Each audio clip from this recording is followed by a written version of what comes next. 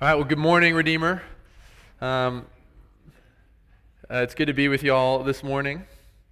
Do we have children? You guys know where you're going? We got it? Staying, going? You haven't decided yet? Yeah. Okay. The greatest movie released in 1993. Do you guys know what it was? It's better than Jurassic Park, better than Sandlot, better even than Rudy. 93 is a really good year for movies. Really good year for movies. I think it's the Bill Murray movie, Groundhog Day. So if you're unfamiliar with this movie, it tells a story about an arrogant Pittsburgh TV weatherman named Phil Connors, and he is covering Groundhog Day in Punxsutawney, Pennsylvania. And as we're introduced to him, he's a total jerk. Phil Connors is just an incredibly self-absorbed, selfish man. And he finds himself in a time loop. February 2nd repeats itself over and over and over again, and Bill Murray is the only one who knows that it's happening. And by the end of the movie, he used the knowledge of the town on that day to help as many people as possible. He saves a homeless man's life. He fixes an old lady's flat tire. He makes friends with everyone. And he goes from being this irresponsible, self-absorbed, hard-hearted man to caring for and serving everyone in the town. And this movie, like all great movies, examines the relationship between knowledge and responsibility. It helps us to answer the question, knowing what you know, what are you going to do? Knowing what you know, what are you going to do? And Jesus puts this same question before us in this parable in Luke 10. What is the link between knowledge and responsibility? Knowing what you know, what are you going to do? And Jesus gives us this question by introducing us to these three characters: the man on a journey, the ones who pass by, and the merciful Samaritan. So I just need to tell you, I think this is a confession. As I was preparing for this, this sermon is deeply convicting for me. And I stand before you this morning not as someone who has figured this out, but as someone who deeply needs the mercy and grace of God. So first, the man on a journey. Our story begins with a man traveling from Jerusalem to Jericho. And the historians and archaeologists tell us that the road from Jerusalem to Jericho was a very dangerous road. It was called the Bloody Way. It was this 17-mile road that over those 17 miles descended 4,000 feet in elevation. And it was a steep road that wound between cliffs and caves. And then thieves would hide out in these caves. And they would jump out, steal your stuff, and run off. And so traveling to Jericho in the first century would be like walking through a dark alley in a city today, except that it was miles to the nearest streetlight. And so, in our story, this man in an alley gets robbed, beat up, and left for dead. And by chance, there's a Jewish priest who walks by. And as the audience, we're supposed to hear this and think, a pastor. The hero has entered the story because pastors are holy and compassionate. This guy is going to be taken care of. But what does the priest do? He sees the man and he crosses the street and walks on the other side, walks past him. And so perhaps we think maybe this guy had a good reason, a good excuse. We'll let him go. But then a Levite walks by. Now he's not quite as holy as a priest. Maybe he's like a new assistant pastor. But this guy must be the hero of the story. And what does the Levite do? Well, he sees the man, and he crosses the street, and he passes by on the other side. Now, why aren't they helping this man in the ditch? Maybe they were afraid it was a trap. They didn't want to get robbed themselves. So maybe if this was you would, you're afraid it's a trap, you'd cross by on the other side, you'd call the police for help. Maybe it's because of a religious reason. The Old Testament law declared that anyone who touched a body was ceremonially unclean and couldn't enter the temple for a week. And these men, the priest and the Levite, were the religious leaders, and their work was in the temple. So perhaps they were keeping their distance so that they could do their work and not have to become unclean. Well, Jesus doesn't tell us why they walked by the man, just that they did. That they saw him, and they crossed the street. They walked by on the other side. And this would have confounded the lawyer who Jesus was talking to, because priests and Levites were members of the community whose job description included the responsibility to have mercy on strangers in need and to give financial support to the poor. But the two people whose job it is to care for this man, they see him, and then they pretend like they didn't. So what's going on here?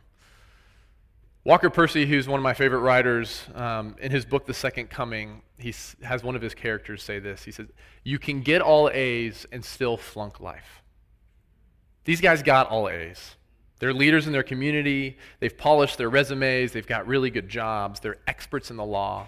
These guys got all A's, and yet they still flunked life. What do I mean? Well, when it mattered to the guy in the ditch, well, they just crossed the street and kept walking. And this reveals an interesting relationship between knowledge and responsibility. The priest and the Levite, they had the knowledge.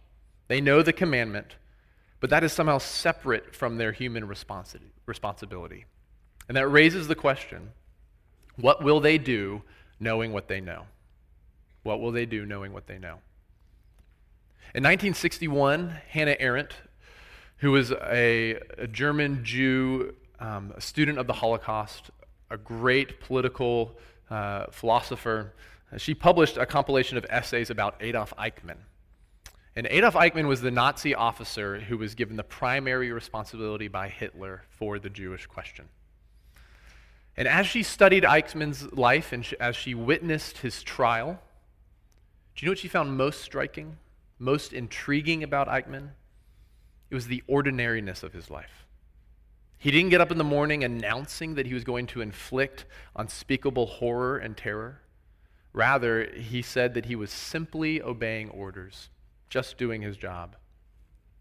How could a man who was responsible for so many thousands of murders be simply obeying orders and doing his job? Well, in Arendt's book, she returns again and again to the question, why didn't Eichmann see the Jews as his neighbors?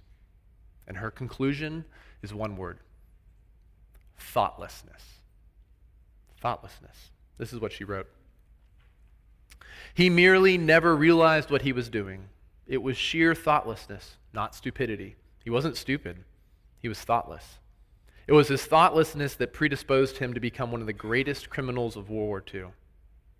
And at his trial, Eichmann protested his charges. He said, "With the killing of Jews, I had nothing to do. I never killed a Jew or a non-Jew for that matter. I never killed any human being. I never gave an order to kill a Jew or a non-Jew. I just did not do it." And this is how Arendt responded. She says, "The fact is that Eichmann did not see much. He never actually attended an execution. He never actually watched the gassing process. He saw just enough to be fully informed of how the destruction machinery worked. He did see enough to be fully informed, and therefore he was responsible. And yet he did nothing to stop the Holocaust." How is this possible? This is what happens when we separate knowledge from responsibility. The priest and the Levite, they saw enough to be fully informed, and therefore they were responsible to the man in the ditch. And yet they did nothing to help the man who fell among the robbers. You can get all A's, you can have all the knowledge, and still flunk life. Well, then we're told a Samaritan man arrived. He's a sworn enemy of the Jewish man who's laying half dead in the ditch. He faced the same danger that the Levite and the priest did, and everything in his experience should have led him to step on the man, not just over him. And this is because Samaritans and Jews were bitter enemies. They were racial enemies. Think apartheid in South Africa or the Hutus and Tutsis in Rwanda. There's actually a moment in Jesus' life in John 8 when the Jews are inflamed with anger at Jesus and they call him the worst possible slur they can think of. They call him a Samaritan. And despite all this, the Samaritan is the one who had compassion. And at the end of the story, he's declared to be the one who showed mercy. He is the hero of the story because he's the one who took compassion. And this word compassion that we have in verse 33, or might be took pity in your translation, in the Greek, it's a verb form of the word for the inward parts of the body, like the guts, the heart, the bowels, like this word splagnon. I love this word. The verb form for your inward parts. It's this word splagizomai. It's really fun to say. So what is compassion? What is compassion? B.B. Warfield wrote that compassion means not indifference to our times and our neighbors, but it means absorption in time, absorption in our neighbors. It means forgetfulness of self and others. It means entering into every man's hopes and fears, longings and despairs. It means not that we should live one life, but 1,000 lives, bind ourselves to 1,000 souls by the filaments of so loving a sympathy that their lives become ours. What is compassion? One of the great Pixar, all the Pixar movies are great, but one of them, I remember seeing in the theaters, the movie Up, about the old man with the house who flies to the Amazon. And the beginning of this movie, we're given this picture of he and his wife, Carl and Ellie, and we're shown the story of their life together. It begins when they're young and they fall in love, and they live together, and they get married, they live together, they age together, and then it ends with Ellie's death and the loneliness of Carl. And it's so sad. They do such a good job of telling this story and showing us that I remember wanting to comfort him, wanting to care for this cartoon old man in the movie theater. Like, that's compassion. That's splagizomai, the feeling in your gut that you want to live through someone else's pain with them. And this is how Jesus related to people in need.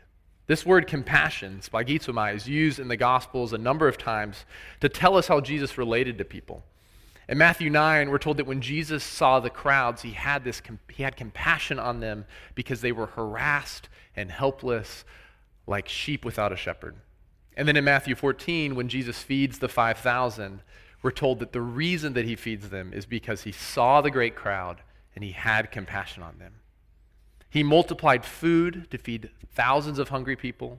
He gave sight to the blind. He touched and healed lepers. He drove demons out of a child. He raised the son of a widow from the dead. And all of these, we are told, it's because he was moved by compassion. Compassion is the link between knowledge and responsibility, the link between seeing the need and doing the necessary thing, being willing to see the need, looking until you are moved by compassion to act responsibly for your neighbor. At the end of verse 33, we're told that the Samaritan saw him. He had compassion, and he went to him. Compassion is the link between knowledge and responsibility, and compassion has a cost. The following verses show us the cost of compassion. The Samaritan went to him, he bound up his wounds, he set him on his own animal, brought him to an inn, took care of him, paid for his stay, and then promised to pay any debt that he incurred while at the inn. We see that there's a social cost. The Samaritan was helping his people's sworn enemy. He was affirming the dignity of his enemy. It had a schedule cost. I mean, he was on his way to Jericho. He was going somewhere. He had somewhere to be. He had a meeting on his schedule. Instead, he sacrificed what was on his calendar to help the man. And it had a financial cost. 2 denarii was about 2 days' pay. And on top of that, he agreed to pay any additional costs. Compassion has a cost, and it also has a call.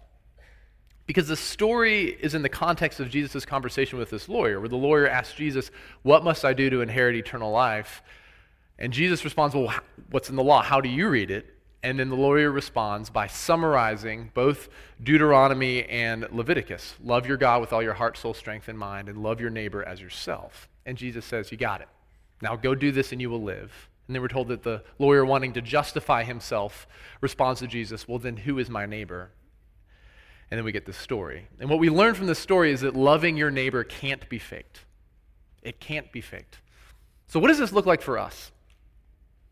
Well, it's worth saying that Winston-Salem is a place where you can get all A's and still flunk life. You can move here, get your feet under you, get the right house on the right street, get a good job with good opportunities for advancement, and then before you know it, you have separated knowledge from responsibility. Before you know it, you've flunked life. You can see your neighbor, have knowledge of their suffering, and never do anything about it. Well, what do I mean? Well, knowing what you know, what are you going to do?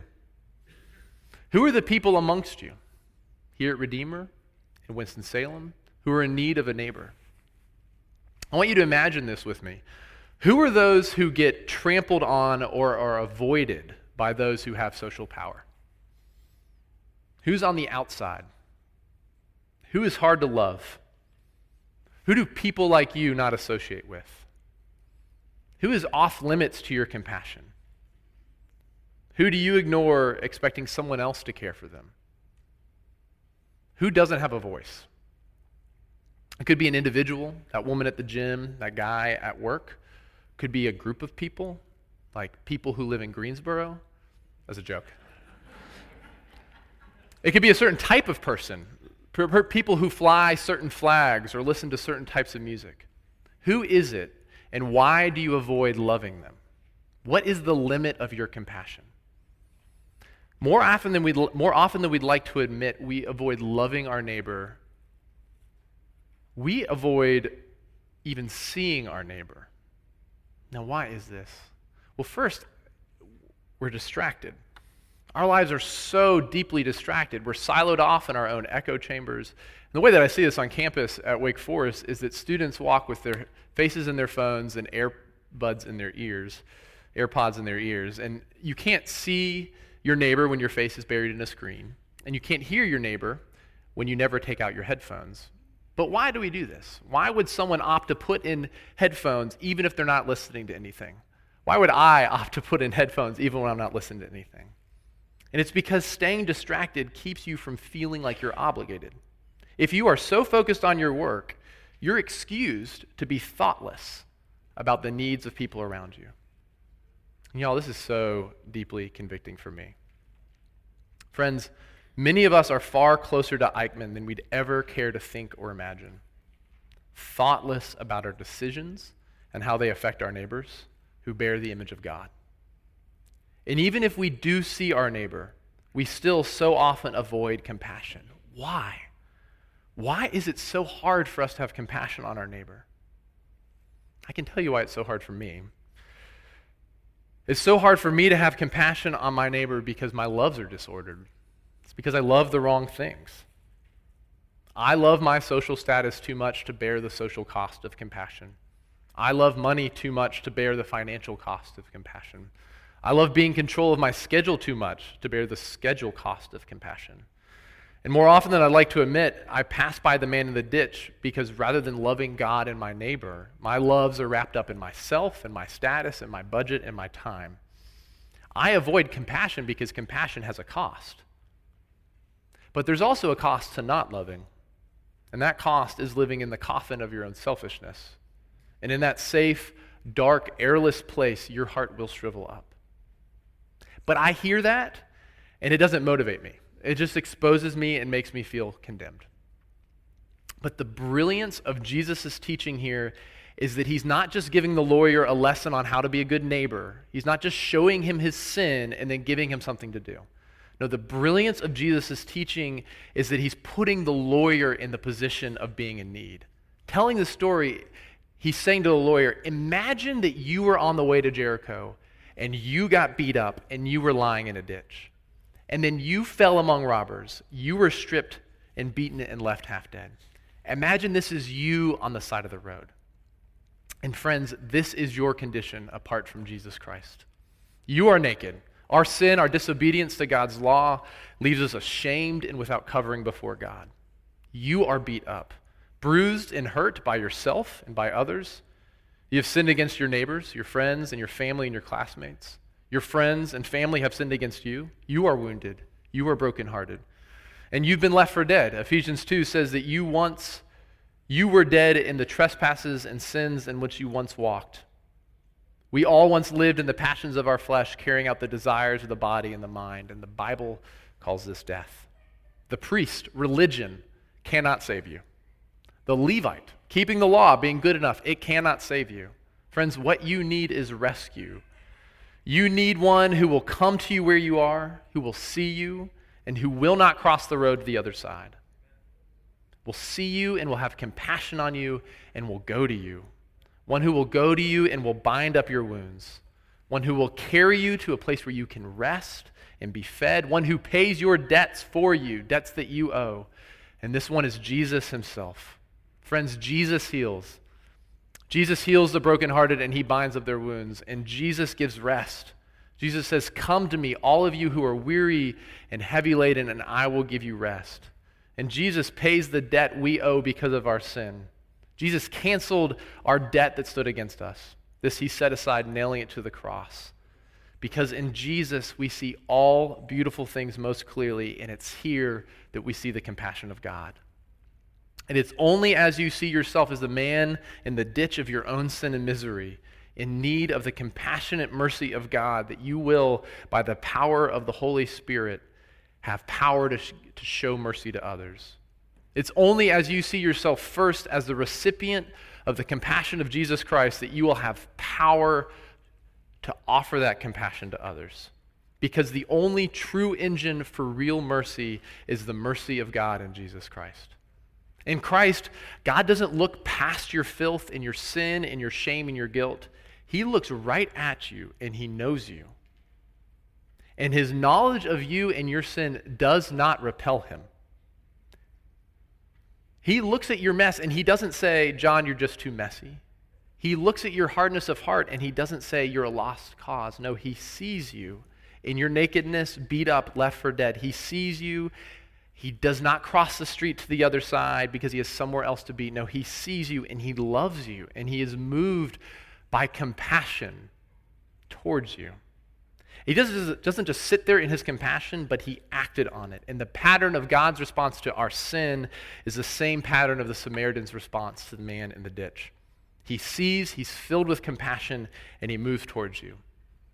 In Philippians 2, Paul writes that Jesus, being very nature God, did not count equality with God something to be grasped, but he made himself nothing.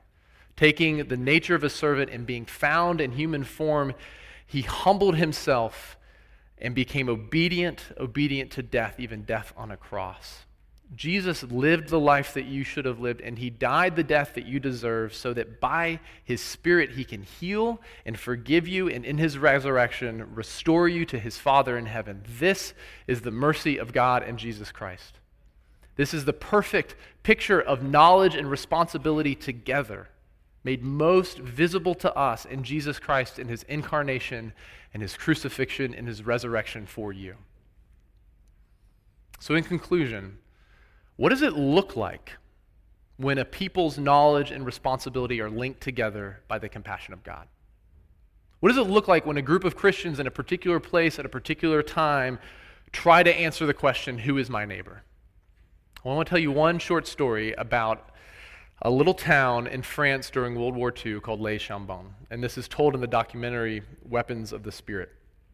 In the documentary, they say that the story of this town is like a murder mystery in reverse, examining crimes that didn't take place and atrocities that were averted. In this little French village, with the encroaching armies of Nazi Germany and the Vichy regime in France, where Jews were fleeing and looking for refuge, under the leadership of a local pastor, the citizens of Les Chambon risked their lives to hide Jews who were being rounded up by the Nazis. They hid the Jews in their homes, on their farms, and whenever the Nazi patrols would come searching, which they did, they hid the Jews in the mountains and in the countryside. After the war, one of the villagers recalled, and he said, as soon as the soldiers left, we would go into the forest and sing a song. And when they heard that song, the Jews knew it was safe to come home. Now, things got more tense when the Germans invaded the South Zone in 1942, but the people of this little town continued to protect the Jews in open defiance of the authorities. In addition to providing shelter, the citizens of the town obtained forged IDs and ration cards for the Jews to use, and they helped them cross the border to safety of neutral Switzerland. And some of the residents of this town were arrested by the Gestapo, and some were murdered in German concentration camps. But it's estimated that the people of Les Chambon saved between 3,000 and 5,000 Jews from certain death. And when they were asked why they hid the Jews at the risk of their lives, the people of Les Chambon gave answers like, well, it all happened very simply. We didn't ask ourselves why we were doing it. It was just the human thing to do. That's all. It happened so naturally, we cannot understand the fuss. It happened simply. I helped because they needed help. And this is why I love this story. It's so simple. It's so human. They weren't heroes. They simply answered the question, knowing what I know, what should I do? And I want you to hold in your minds the image of the people of Les Chambon and Adolf Eichmann. What is the difference between these two? Which of these two proved to be a neighbor? Oh, that we would go and do likewise. Let's pray.